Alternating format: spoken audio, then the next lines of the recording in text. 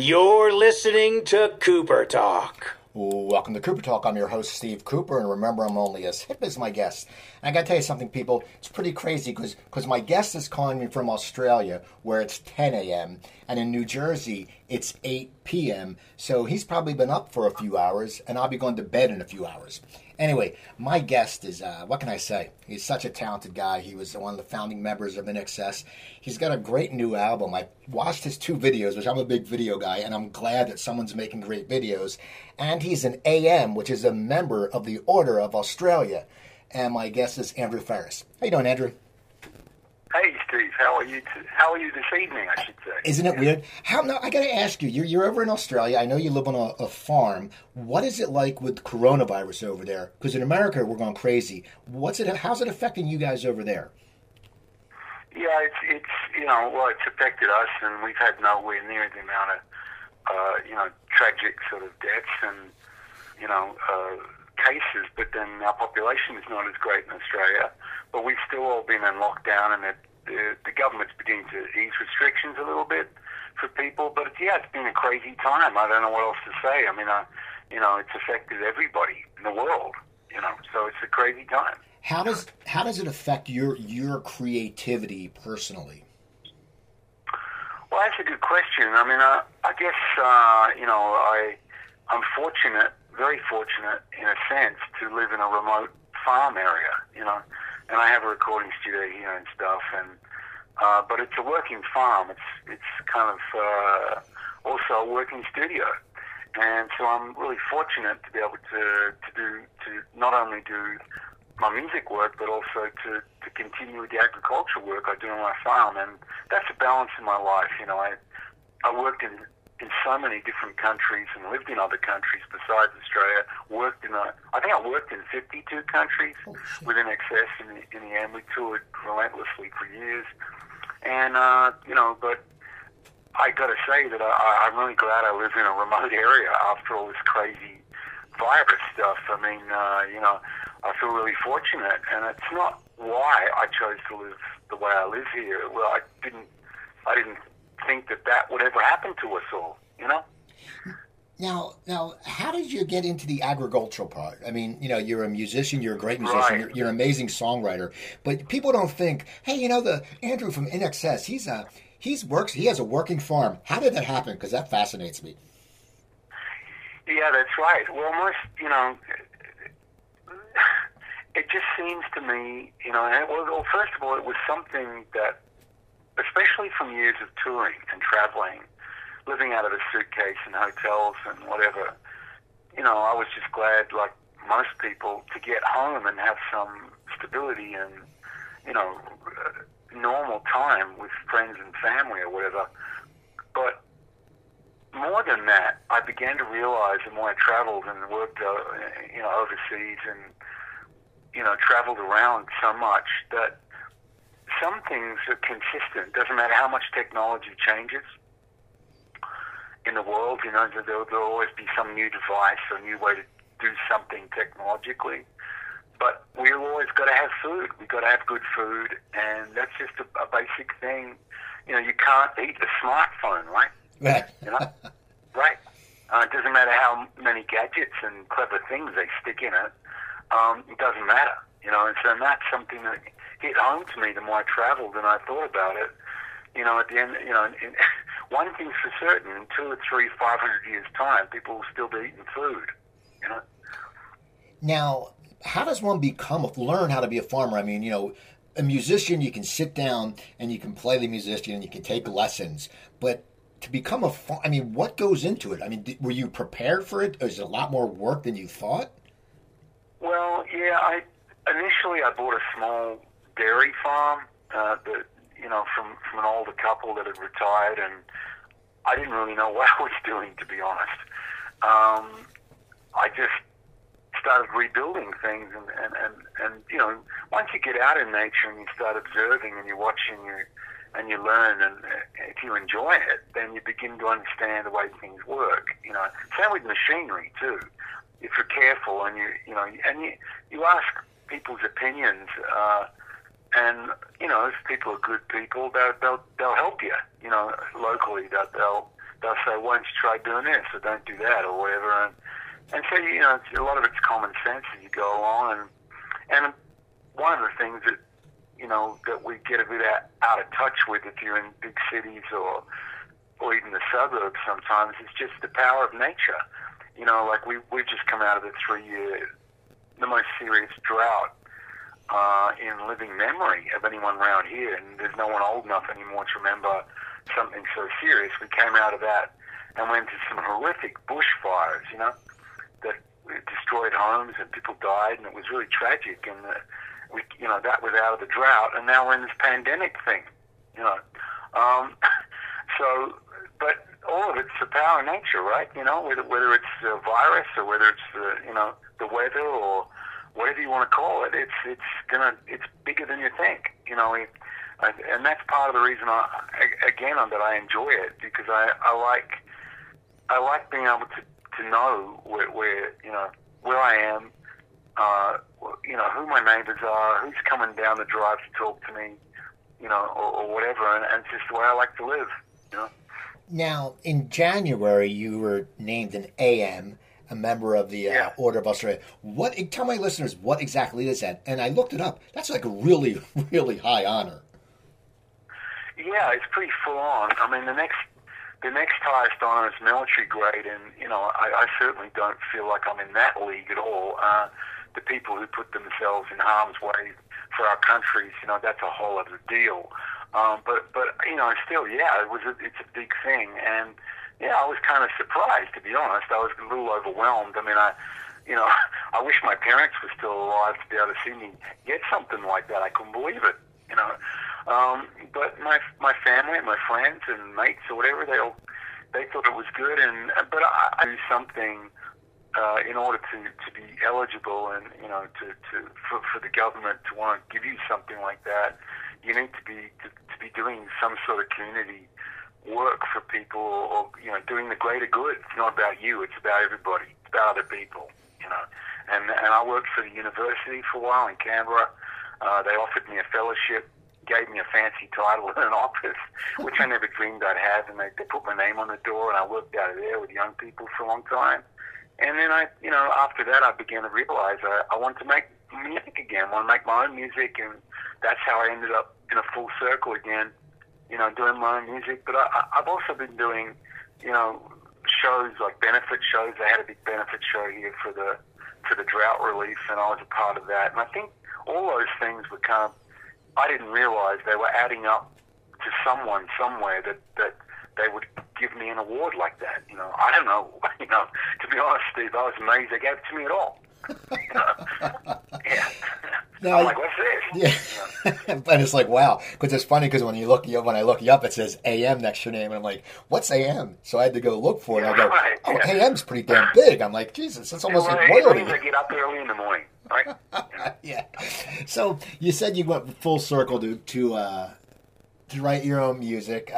Tell me about the album. It's sort of got a country sound to it. I've heard the 2 songs, the 2 videos. How do you embark on writing an album when people do know you, because you're such a prolific songwriter with INXS? How do you, as an artist, sit there and say, I loved when I wrote for INXS, but I don't want it to sound like INXS because that's an earlier part of my life? Yeah, right. I mean, exactly. That's the question, and I struggled with that idea myself. I think that's why I never embarked on a solo career or started my own music career a little earlier, is because of that exact question. So many people, we had this massive international career, and I think we sold over 50 million records, or some crazy number of records, and we had a big ride. We had a big career as a band, and I don't have any regrets. I love those guys. I miss them. But I think for me, and I tried to think, where does Andrew Farriss fit into this soundscape landscape? The more I looked at it, I thought, what I don't want to do is kind of, affect the legacy that INXS created, because we have a big fan base. A lot of people seem to like the band, like what we did. And I respect that. That's no little thing. That's a big thing. So for me, when I thought about me, I started off doing what I naturally do, which is write songs. I'm a songwriter. I've always done that. That's what I do. And I'm a bit of a tinkerer. I like engineering, you know. And I don't just mean sound engineering. I mean, I actually like, I'm a little crazy like that, a little eccentric. I like to know how bridges are built. Okay. I like to know how a tractor works, you know what I mean? You know, I'm that kind of person. I think like that, you know. And that's part of the reason that I enjoyed and still do writing music, is because I like the construction of it. You know, it's not just playing the music, it's actually construction. That part of it I find really interesting, and always have. But where my journey really started, I started off writing songs both here in Australia, but with other songwriters and by myself, which I've always done. But also, I then went to over to the US. My wife's originally from Ohio, from the States, so we go visit family and friends we have over there anyway. But where her family are, where they are, is Dayton in Ohio. And so Nashville wasn't that far, like a 5-hour drive or something. It's really nothing for us out here in Australia. So, you know, my wife Marley and I started to drive to Nashville, and I started writing with folks there. You know, I had a really good time. It's a good city. It's an interesting city, and it's fun. You know, I like the live music scene there, and so I started sort of working with people out of there. And at first I thought, you know, what am I trying to do? You know, I guess in that sense, I'm not a pure country artist, but I enjoy it. I've always liked country music. I like the genre. I like the attitude of it, and I'm a country boy. I live in the country. You know what I mean?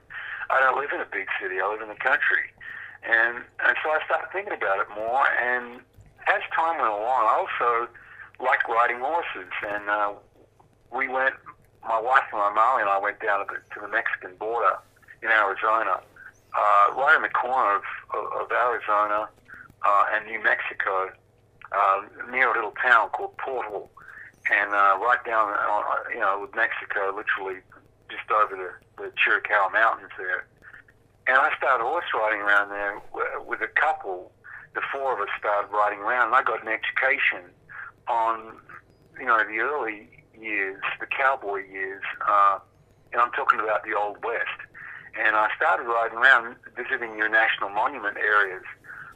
And, you know, I began to, a light went on in my mind. I thought, you know, it's kind of strange. Like, I understand that the world changes and everything, and, you know, there's always been fads and fashions and always will be.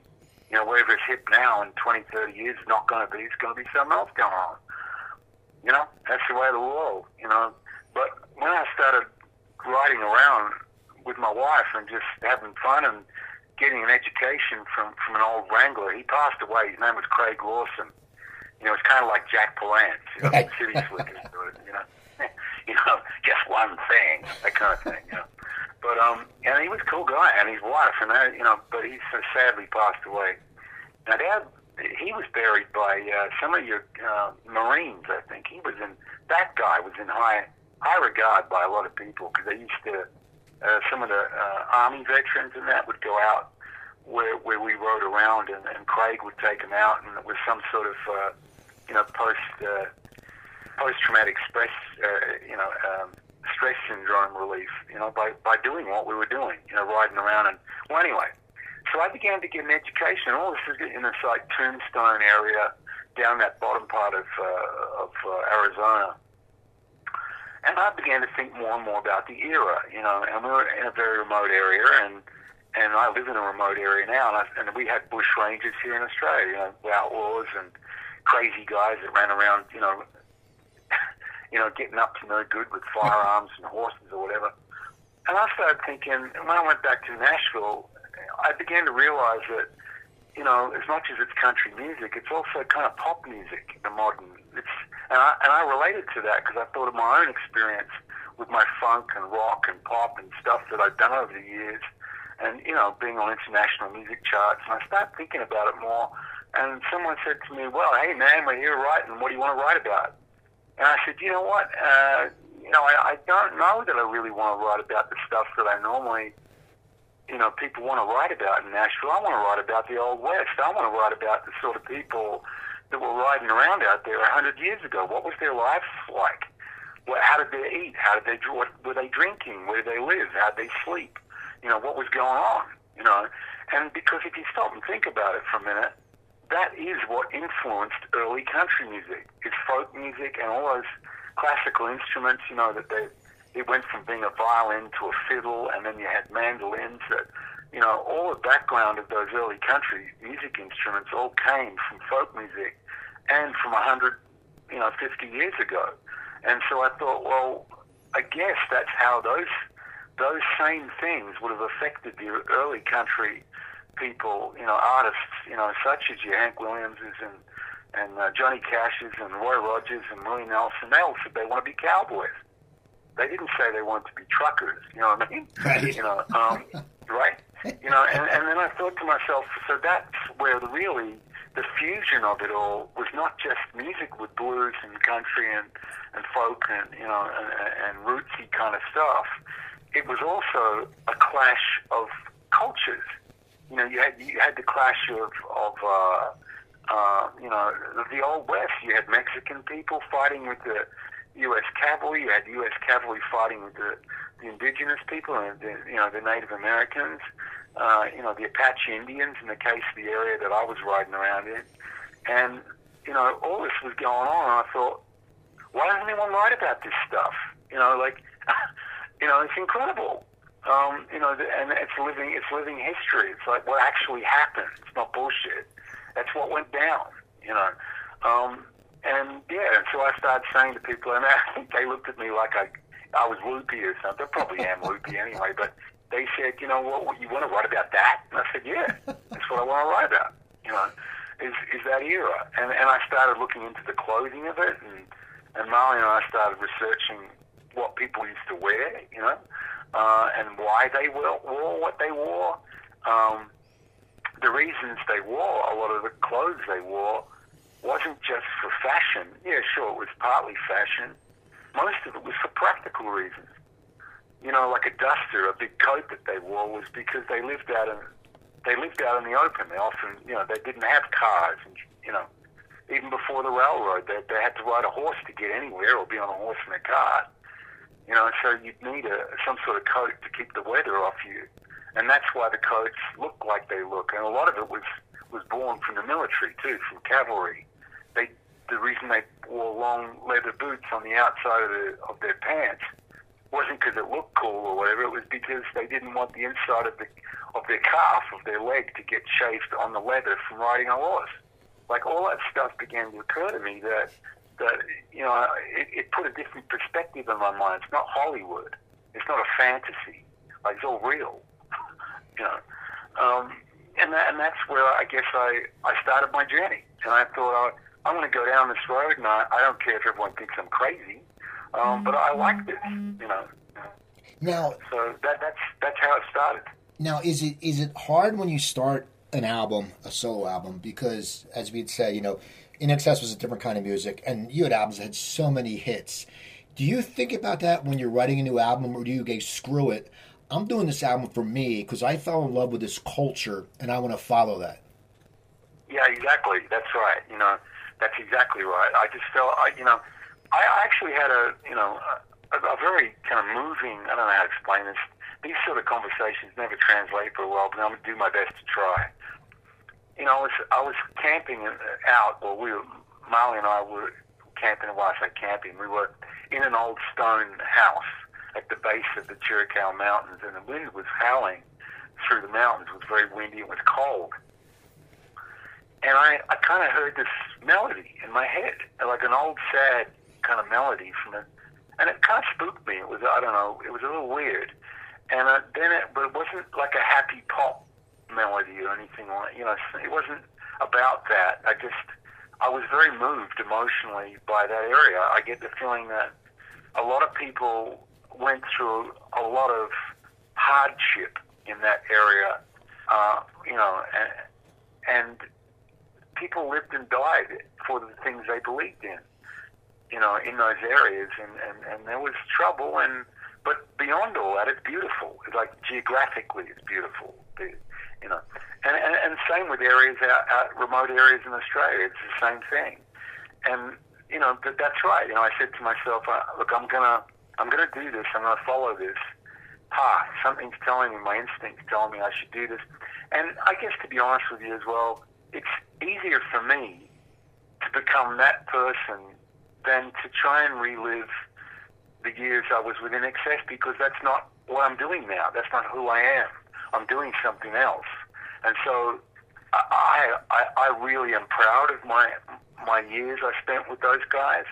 I don't regret anything. We did some amazing stuff together, but it's not what I'm doing now.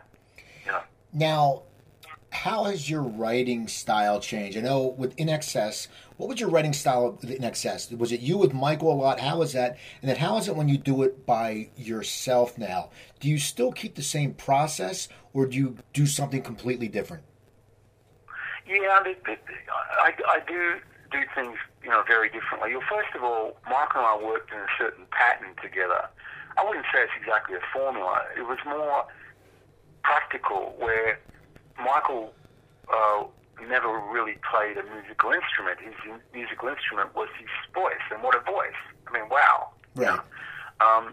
But he didn't play instruments, and he was never trained musically. So he had no real, you know, mathematical idea of music, you know, theory.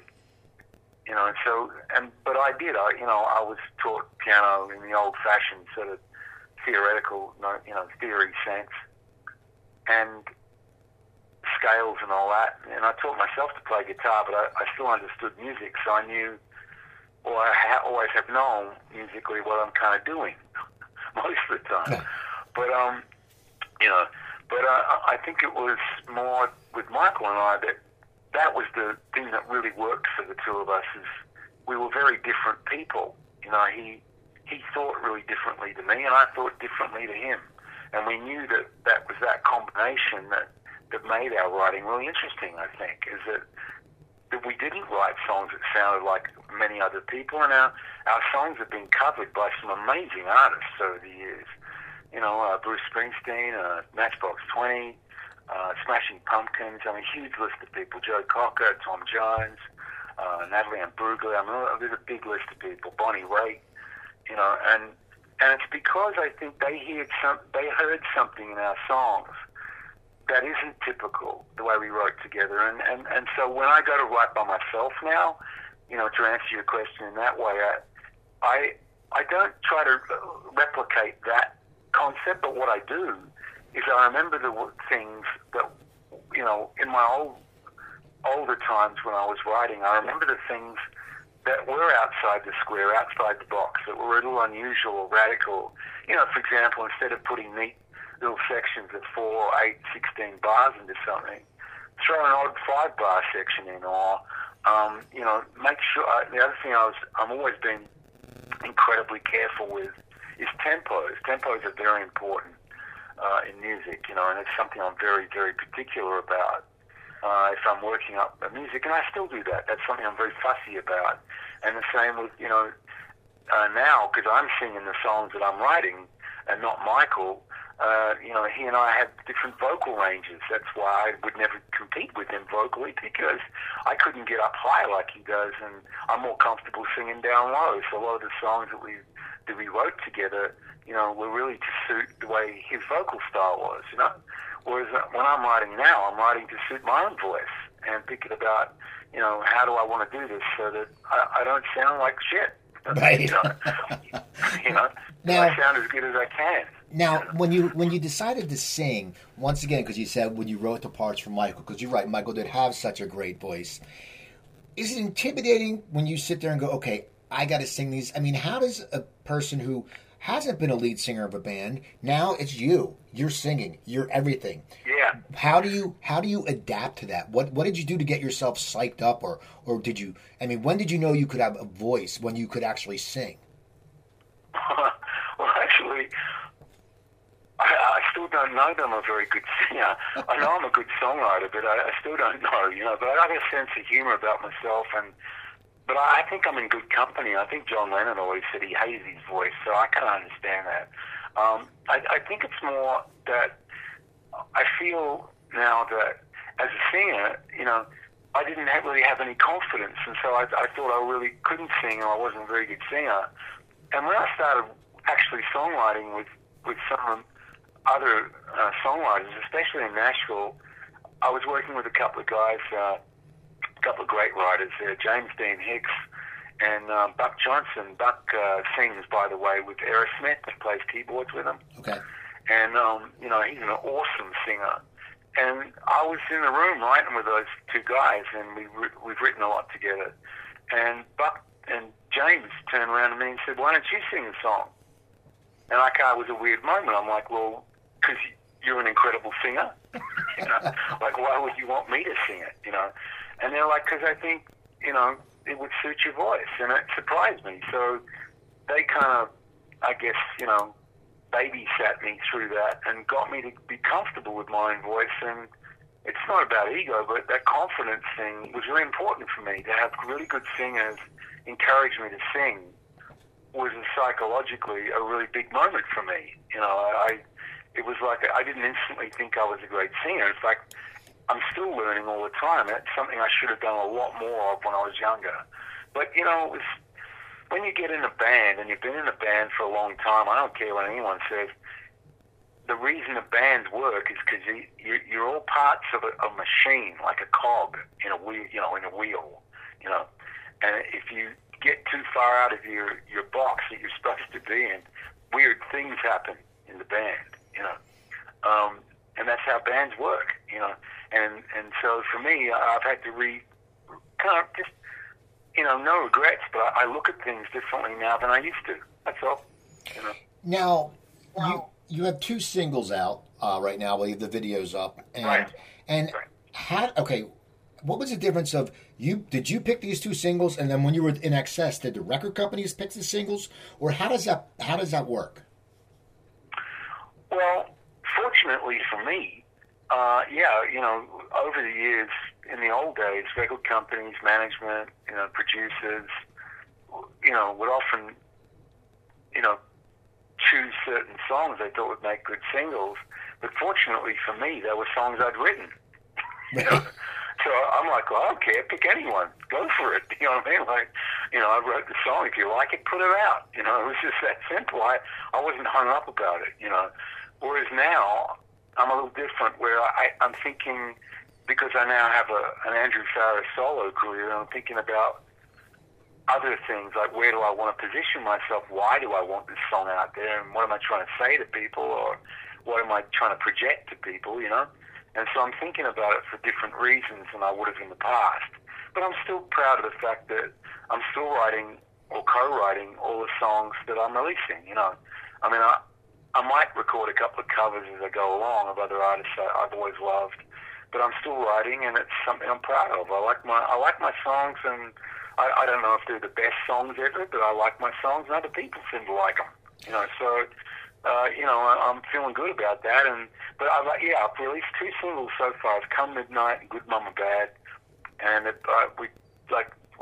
I call it, we've got a cowboy theme running in these videos, and I'm glad you like the videos, because I put a lot of effort along with Marley, my wife, and into these videos. We've shot more of them too, by the way.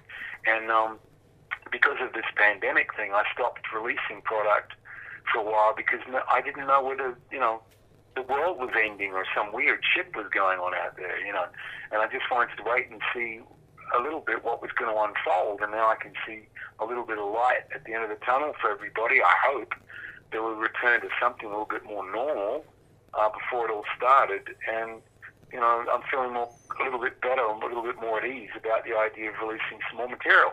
I got some more songs, got some more ideas for videos, and I'm excited about it, and if I can afford to keep doing it and people get into it and buy it, I'll keep doing it. Now, the videos, as I'm 56. I grew up, with the generation of MTV, and In Excess. Right. And In Excess, I mean, MTV did a lot because you guys had cool videos. You were a good-looking hit band. Is that why you created these good videos? Because you see a lot of videos these days, and they're crap. Yours are actually it looks like like what a video to me, I mean, I'm an older guy, but a video to me should look like. Was that why the video was important? Because they helped out INXS, or why did you put... Yeah, that's it. Well, first of all, thank you for the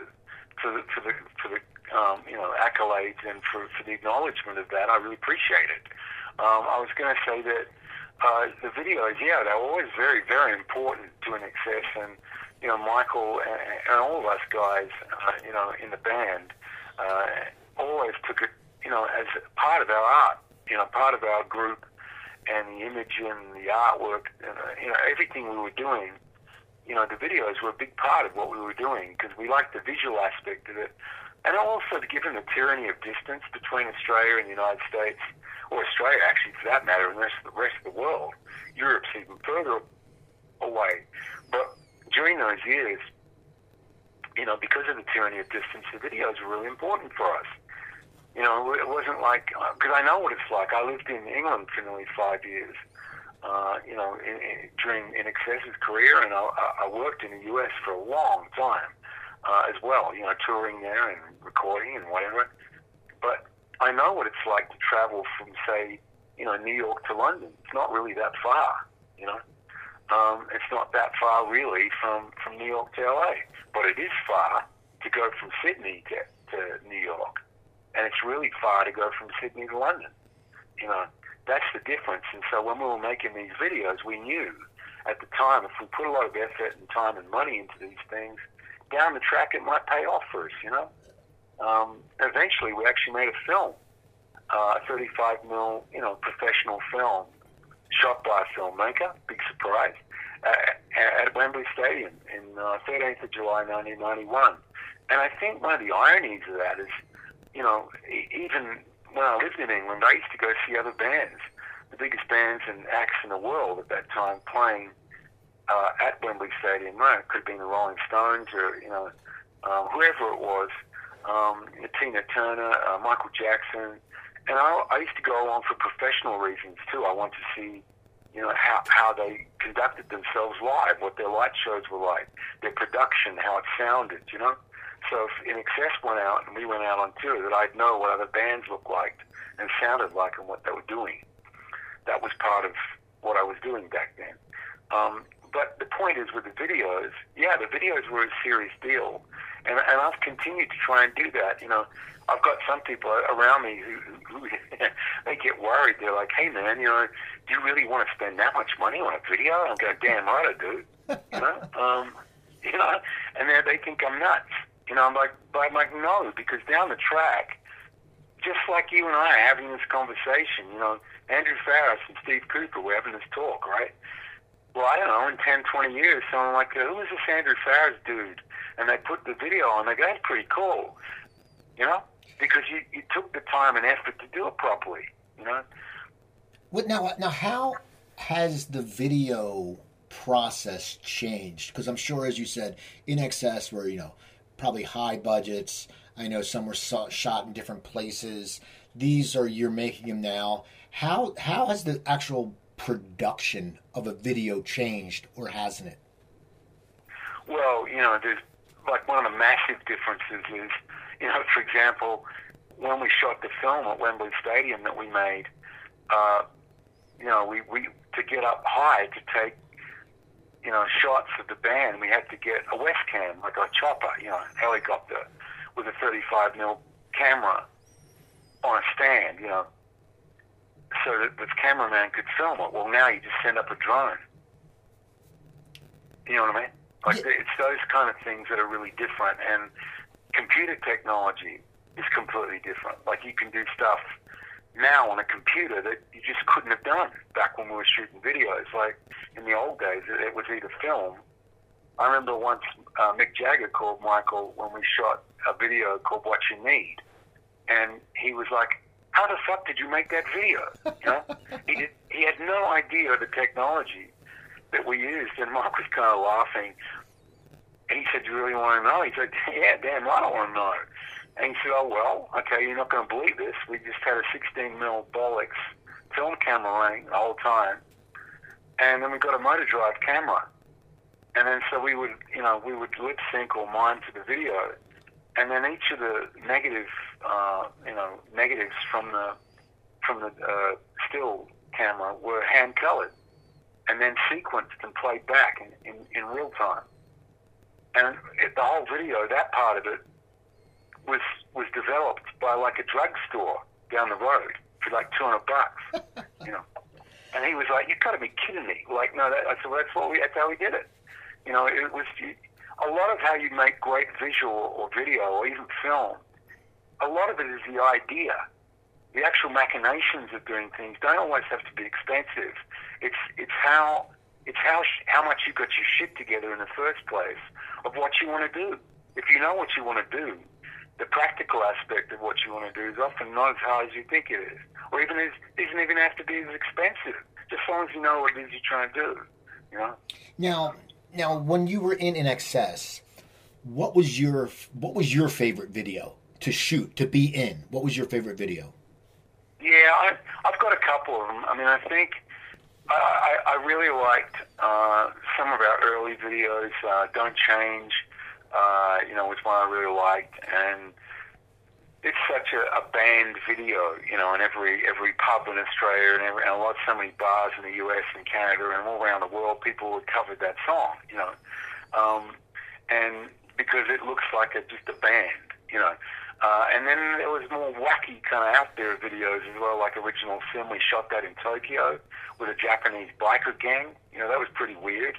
And then, you know, we shot another video while we were there in Tokyo. This had been about 1983 for a song we had called I Send a Message. And the head monk of the famous, beautiful old wooden temple in Tokyo, you know, where Hirohito and, the really very serious cultural icon, this big, huge. Well, somehow they let us in there to shoot a video. We're young Australian guys in our early 20s, you know, and we're in this beautiful old Buddhist temple, and the head monk, you know, he's bald and he's got the flowing robes, you know, the purple and yellow and Buddhist gear on with the thongs or whatever, not thongs, sorry, flip flops, whatever it is you guys call them, and he's. You know, Michael and I saw him, and we said to him, "Excuse me, sir, we are so grateful that you let us in here after 800 years. You know, we're the only gaijin you've ever let in here to shoot videos. Why us? You know, after 800 years of separation, you know." And he goes, "Because I like to play the trumpet." And he picks up this trumpet and goes, da-da-da-da-da-da. I'm going, "You've got to be kidding me." You know what I mean? Like, how Buddhist is that? You know, like, there is no reason at all. He just likes to play trumpet. You know, like, it's bizarre. Like, in other words, we're musicians, so he relates to us. You know? Now, how did you hook up with were they real bikers? Yeah, well, yeah, they were, except the difference between, say, you know, an Aussie or, American bikie gang is they had plastic guns, you know. Seriously, you know. But they I wouldn't like to mess around with those dudes. They kind of look rough to me. And yeah, but you know, and that was the early years. Later on, the videos we shot for, I think it was Devil Inside and New Sensation, Guns in the Sky, Never Tear Us Apart. Those videos, the last three I just said, were shot in communist Czechoslovakia. We went over there and we went to shoot video there, and boy, that was an interesting experience. Beautiful place, a Bohemian, Prague, the city, incredible. Then you can see this sort of sad reflection when we got there of what the communists built, you know, with all grey concrete. And then you've got this unbelievable city, which in my mind is all equals, if not more beautiful than Paris. With this old Bohemian, buildings everywhere, the old Prague. And well, anyway, we're there shooting videos, and it's communist, you know. And there was two guys with pork pie hats on, fedoras and trench coats, pretending to read newspapers on the other side of the old bridge where we were shooting video.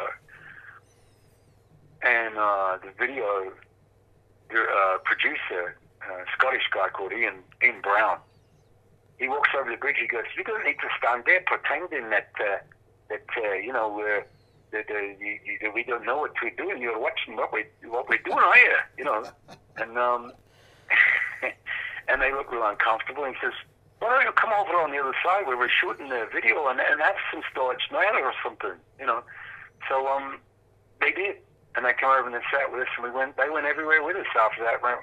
Everywhere we went, we had these sort of, I don't know what they were, I guess KGB or something, wandering around with us everywhere. So a lot of it to me is not just about the videos, it's about the weird, funky experiences that happen while you're shooting them. You know, that's the thing that I used to really enjoy, was the cultural immersion of it all was really cool. You know, like you're like, I can't believe I'm doing this. You know, like this is just incredible. You know, it's not just about the video or the, you know, whatever. It's about, you know, and the people you're with. You know, it was incredible, amazing. Now you traveled the world with INXS. You guys were huge. Could you enjoy cities when you visited, or was it get up, do press, do a sound check, go to the hotel because you guys would get swamped? I mean, what is that like when you fly into a beautiful city, or you see a beautiful city and go, man, I really want to check this out, but you can't? Well, I guess it's, you know, it's like going to a titty bar, you know. But yeah, you know, but yeah, I know what you mean. You can look at it, but you can't enjoy it because you're busy, you know. But the point is that what I'm trying to say, you know, seriously, is that yeah, you know, you miss out on a lot of things. But I think it's not so much the that side of it to me that I think a lot of people don't fully understand, is that when a lot of these big touring acts or artists come into your town to play, you know, what the part of it is that is difficult for people is that, you know, you don't have your family there with you. You don't have your friends to share it with. You're not like, you know, you can try to carry them around with you, but it's not going to be something you can do for 12 months or 14 months, you know. And so I think that part of it is difficult, you know. It's on par in that sense with the same sort of sacrifice that people in corporate situations or even the military, I guess, have to make to be away from family and friends to do what they do, you know. Now, you said, you know, with your solo album and the songs, you immersed yourself in that culture, and you learned it, and you and your wife did research. Now, because INXS had so much different kinds of music, what did you listen to as a kid, and what influenced you to follow the path in your writing? Right. Well, see, you know, when my brothers and I, because my brothers were also obviously in INXS, it was my brother Tim, and obviously my name's Andrew, and then my younger brother John. And when we were kids, we grew up in Perth in Western Australia. Now, if you look at Perth on Google Maps or whatever, Perth in Western Australia is the most isolated city geographically in the world. Did you know that? No, I didn't. Yeah. Most people don't. And to the west of Perth, you just have the Indian Ocean till you come to a different continent. And to the west, to the east of Perth, you've got like 2,500 miles or something to get to Adelaide, the next city. If you go north, you've got like 3,000 miles to get to Darwin. And if you go south, you get to Antarctica, you know, where the penguins are. Right. And it's pretty isolated. And when we were little kids growing up there in the 60s, radio, you know, there was nothing really that sophisticated about it. And we didn't have formats, really. You might have a classical station, a government-run station. You might have had 2 or 3 AM stations. But even the AM stations would all play whatever they felt like playing. So they might have a country song. They might play North to Alaska, or Ring of Fire, you know, something by Johnny Cash, and then they'd play a Beatles song, and then they'd play, a kind of a movie theme, you know, and then they'd play a pop song, like maybe it was whatever it was, Creedence, maybe they'd put a Creedence rock song on or something, or even later on the Stones, or whatever. But all of that stuff they had on the one radio station. So when we were kids, I always thought, you know, naively, because I didn't realize that that's what the rest of the world did. So, like in the US, you've got, 50 different separate, formats, don't you, on radio or something? I don't know how many you got there? So many. Right. And what I'm saying is that when we were kids, we didn't know that there was such a thing as that. And that was one of the reasons when I started writing music, I wasn't really hung up or didn't think it was that important that I wrote only this kind of music or only that kind of music. To me, and I still think like that, when I write music, I'll draw influences from every kind of music. It doesn't bother me. It's all music. And there's no rule book. Let's see. Page number 85 says, I can't accommodate a little bit of heavy metal or country music into this thing. There is no page 85 that says that. You can do whatever you want to do. You can put EDM in with classical music. You can put jazz in with funk. You can put, funk in with, EDM. I said, whatever it is you want to do, and so that's kind of what I'm saying, is that's how I thought of it, and I still do when I write. I think to myself, just think big, think broadly. Don't narrow your vision to what you think you can write or not write. Now, what was your personal favorite INXS song that you wrote? Well, I guess that's the tricky one, because we made 11 or 12 studio albums. Sorry, I should know that answer. But each one of those albums had at least 10 songs. That's a lot of songs. Plus we had, one-off singles and whatever else we all did. I don't know. I suppose there's certain songs that I really like I guess Mystify, Never Tear Us Apart. I think Need You Tonight, probably What You Need, Original Sin, I guess Don't Change. I got a few of them. I can't help it. I like INXS songs. I think they're good. And what amazes me is they're still played on the radio all around the world. It's incredible. I would never have dreamed that was even possible when we were kids. I would have thought that was crazy to think about that. Now, do you remember the first time you ever heard an INXS song on the radio? Yeah, it would have been, that would have been around about 1979, I think, around about that year. We had a couple of singles out which were really weird songs, but they got onto the radio. But it's a strange feeling. I think, I don't know who said it. I'm trying to remember now who said it. It was someone famous, but they said the problem with recordings that get released to the public is that when you walk on stage and you're playing a song in real time, and I'm not talking about computers and sequences and backing tracks and all that stuff. I'm talking about live music, like everyone's playing live in the band, or the musicians are all playing live and singing live. It never sounds exactly the same. If you recorded 300 performances by an artist, and you recorded all 300 performances, it would never sound exactly the same if you're all playing live. But when you make a recording, even when you're extremely happy with it, every time it's played to everybody, it's exactly the same. Right. You see what I mean? And it's kind of weird. It's like, well, hang on a minute. That was one performance, of that song, And I think that's one of the things over the years that I find a bit bizarre, is that now I can't help it. Now, every time I listen to, whether it's an INXS song or any artist's song that I like, or even if I don't like it and I hear it on the radio, I can't help it, and I'm sure other people will relate to what I'm about to say, is I deconstruct it in my head as I'm listening to it.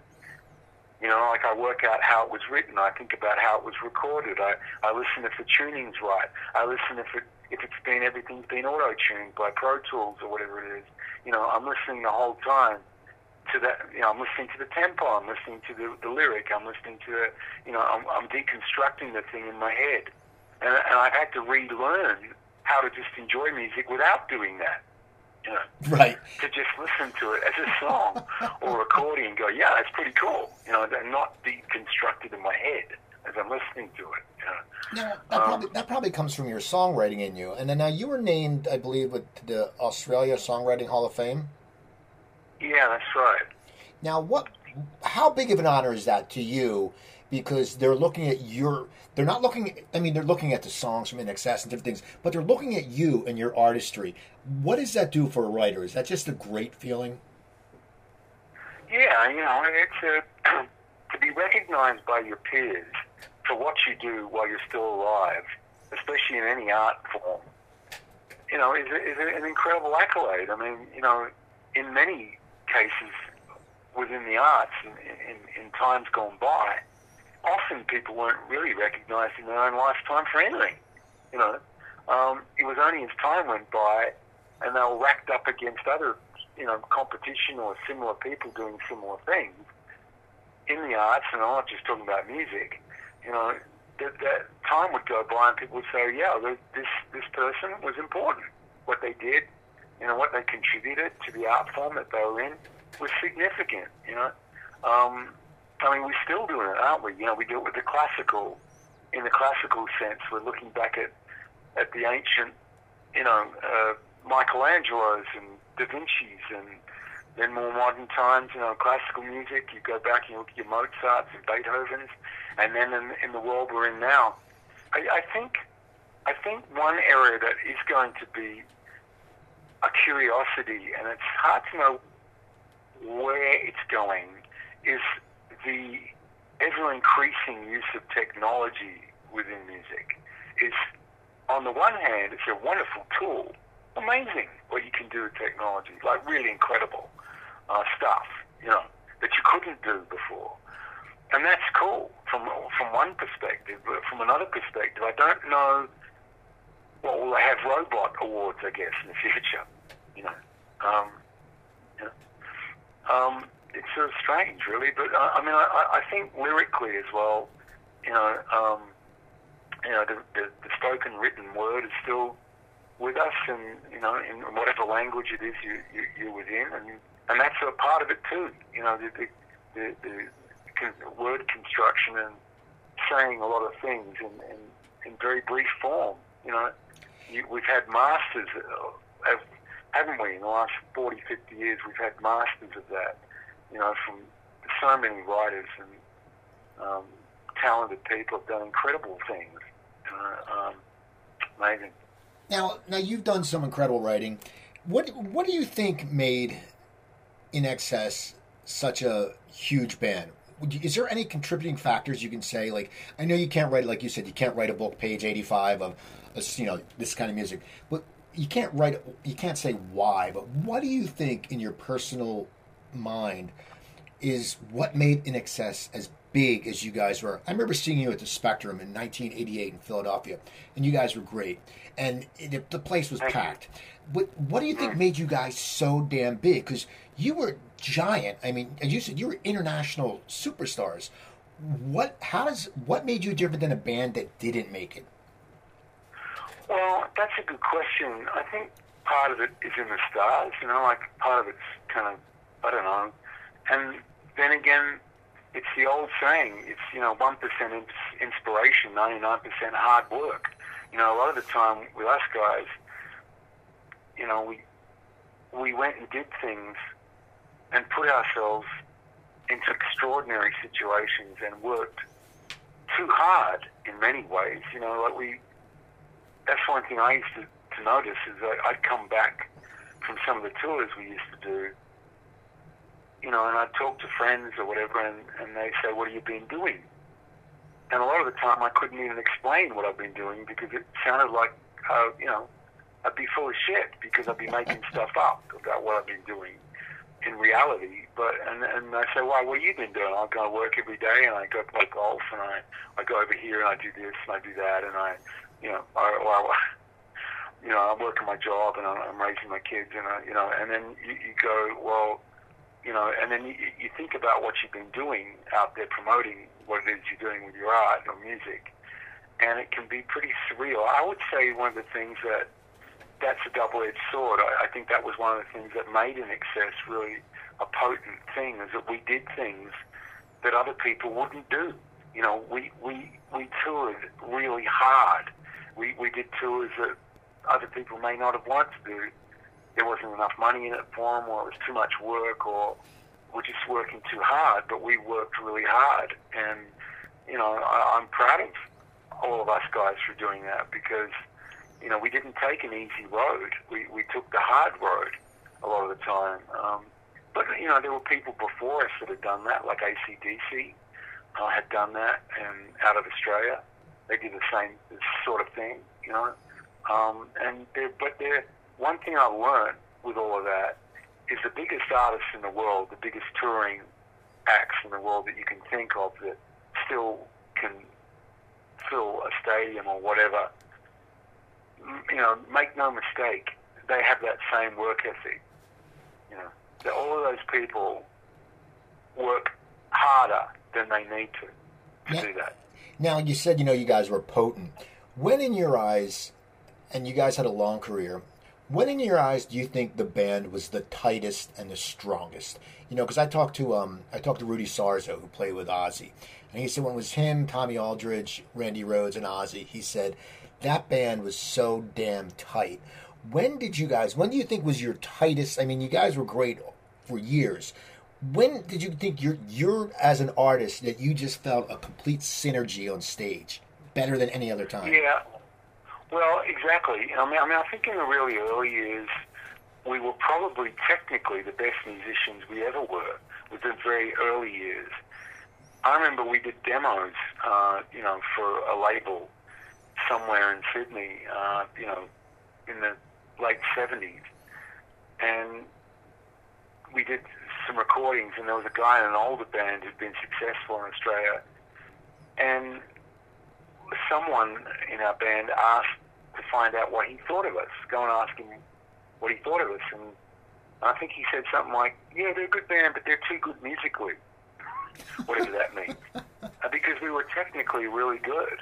But I actually think we got better later on when we loosened up a bit and jammed some stuff a little bit more, rather than playing exactly the same thing every night, that we moved some of it around, you know, and had some fun with the music. I think that's when we were really hitting our stride, in my opinion. Probably around about mid-'80s, somewhere around that period, you know, mid to late 80s, we were really on fire, because we knew how to play it safe and how to play it exactly like the record, but we also knew enough to know how to modulate stuff in it. We invite guest musicians on stage. You know, it could have been Charlie Musselwhite, the blues legend, harp player. It could have been, you know, Dave Stewart from the Eurythmics. Could have lots of people want to get up and jam with us, and we'd say, yeah, go for it. And then we'd extend a section or whatever, and people just do whatever they're going to do. But, you know, I think a lot of things that happen with us like that is something I always admired about the guys in INXS. A great musician, you know, Kurt Pengilly on saxophone, guitar, and vocals, great musician. My older brother Tim, amazing guitar player. My younger brother John, amazing drummer, great singer. And then Gary, amazing bass player, good singer. And of course, then Michael and myself. And, you know, so we were a tight unit. You know, we didn't miss much, and we enjoyed playing together. It sounds funny, but just because you're on stage doesn't mean it has to be a sentence. You got to enjoy yourself. You know. Now, did you prefer a huge crowd, a medium crowd, or a smaller crowd? You personally, I mean, I'm sure the high of playing Wembley is amazing, but you as a musician and just focusing and performing, what did you like the best? Yeah, I think my favorite show, were the sheds in the US, actually. Open air, but most of the show would be undercover, you know? And those amphitheaters, often the sound would sound fantastic because the sound didn't bounce back off walls. You know, they were some of my favorite shows that I loved to play, with those amphitheaters and outdoor festivals, you know, where, I don't know, just you're more you're out in nature. There you go. That's right where we started the conversation. Exactly. Now, real quick, what is your favorite song off your new album? Okay. Well, my album was going to be released, during this month of May, but I've had to push it back a bit. It will definitely come out. I can't tell you an exact date right now, but it's going to be soonish. But in the meantime, I've got some more releases, but which is my favorite song off my new album? Probably I've got 2 or 3 of them. I think probably "Run Baby Run" is one song. I'm pretty sure a lot of people will hopefully enjoy that, and it's got a pretty cool video that goes with it too. There's also "You Are My Rock." Is another one, and "My Cajun Girl." Is another one of the new songs that people haven't heard yet, and also "Hummingbird Bounty Hunter." What's Bounty Hunter Hummingbird? That's the name of the song. Now, I was going to say, now when you sell the album and when all this coronavirus passes, will you go on tour for the album, or are you just like, you know what, you're not really into that anymore? Oh yeah, I'd like to get out and play to people. And one of the things that has become so clear after this awful pandemic lockdown stuff is that for people who are in the arts and musicians and associated people who all work in this industry, the very nature of it is social. It is a social industry. It can't function without support from people, from each other, and so that's why this pandemic thing's been so devastating to the music industry, because it's by nature of what it is, social. But I'd like to get back out and play. Yeah, sure. I'm looking forward to that, and I've already got some plans.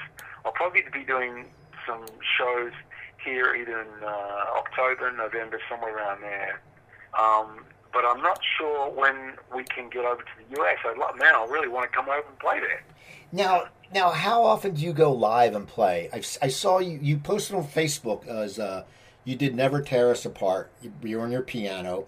How often do you post stuff like that? And I also saw one video where you have your guitar. You're in it looks like the wooded area, not a wooded area, the studio that has it looks like a mandolin hanging on the wall and a candelabra. Yeah. How often? That's in my studio. How often you do those? How often do you play those little the bits like that? Well, you know what? I'm going to be doing a couple more of those sort of videos. I know Marley, my wife's been encouraging me to do them, and a lot of fans and people said they really enjoyed me doing it. So they had really good feedback. So I'll do some more of it. Whether it's the older In Excess songs that I've written or co-written, and or whether it's my new stuff, that I'm going to be putting out. I'll be doing more of it, and I hope you enjoy it.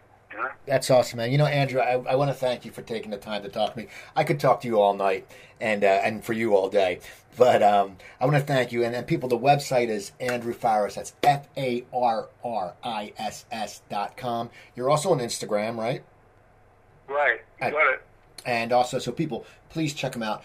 When his album comes out, buy it. Go to his website now. Watch the videos. And if you like videos, like we used to like, these have the flair, and they're Western and they're cool. It's not when you put on, you'll go, holy crap, that's a guy from INXS, and you listen and you go, oh, this is really cool. So follow him, listen to INXS Music, and follow me on Twitter. I'm at Cooper Talk. My website is coopertalk.net. You can find 797 or 8 episodes there. Email me, Cooper@coopertalk.net. So remember, I'm Steve Cooper. I'm only as hip as my guests. Don't forget, drink your water, eat your vegetables, take your vitamins, and I'll talk to you guys next time.